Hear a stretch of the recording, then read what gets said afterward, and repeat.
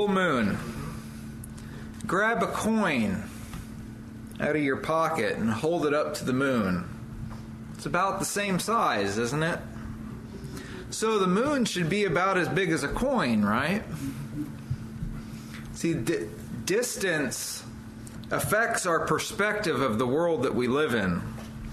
The closer you get to that moon, the bigger that moon is going to appear. Now, the moon doesn't get any bigger. Yeah. The moon stays the same size. It's the same moon. Yeah. But you see, as you get closer to it, your perspective of it widens. If you keep going towards it, eventually you're going to land on it. Yeah. And not only will it appear to be bigger to you when you do this, but it will always be in your vision. See, if you were to land on the moon, it would be, wherever you turned, it would be always in your vision. See?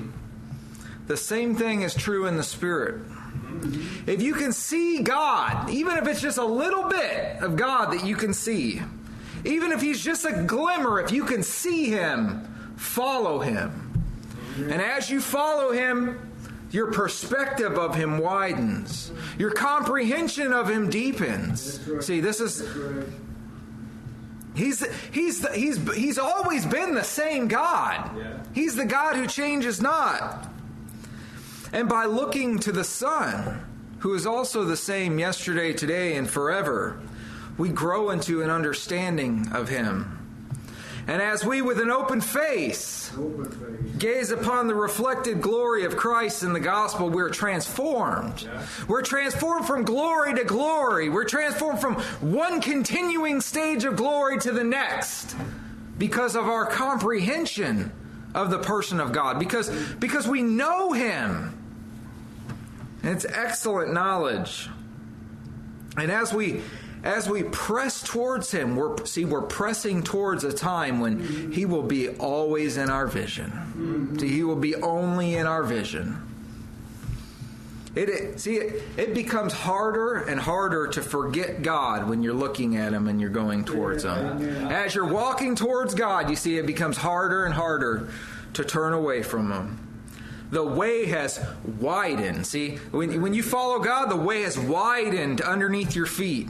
See, you can with the psalmist confess, "Thou hast enlarged my steps under me, that my feet did not slip." See, you want to know how you can prevent your feet from slipping? See, follow after. Yeah. Follow after Him. He'll enlarge His steps underneath your feet. Those who are pressing in will discover the truth that God indeed has set us at a large place. See. Yeah. There's a height and there's a depth and there's a width and a breadth to God's salvation. And see, those who follow after Him, they'll come into this reality. Jesus is bringing us to God. Amen. See? Those who were afar off, see? Jesus is bringing us to God, to the same place, to the same person, by the same Spirit. See, there's a unity, there's a oneness, there's a collectiveness, there's a centrality that we're all being drawn to as the children of God. And the closer we get to the Lord, see, the more stable we are. And the more we're able to see Him as He desires to be seen. And the less there'll be competing influences and distracting voices and divisions and variances. And those things go away, you see, when God is brought into the full picture. And your brethren may be farther off than you are. And you may be farther off than your brethren. But we're all coming into the unity of the faith. That's right. And to the knowledge of the Son of God.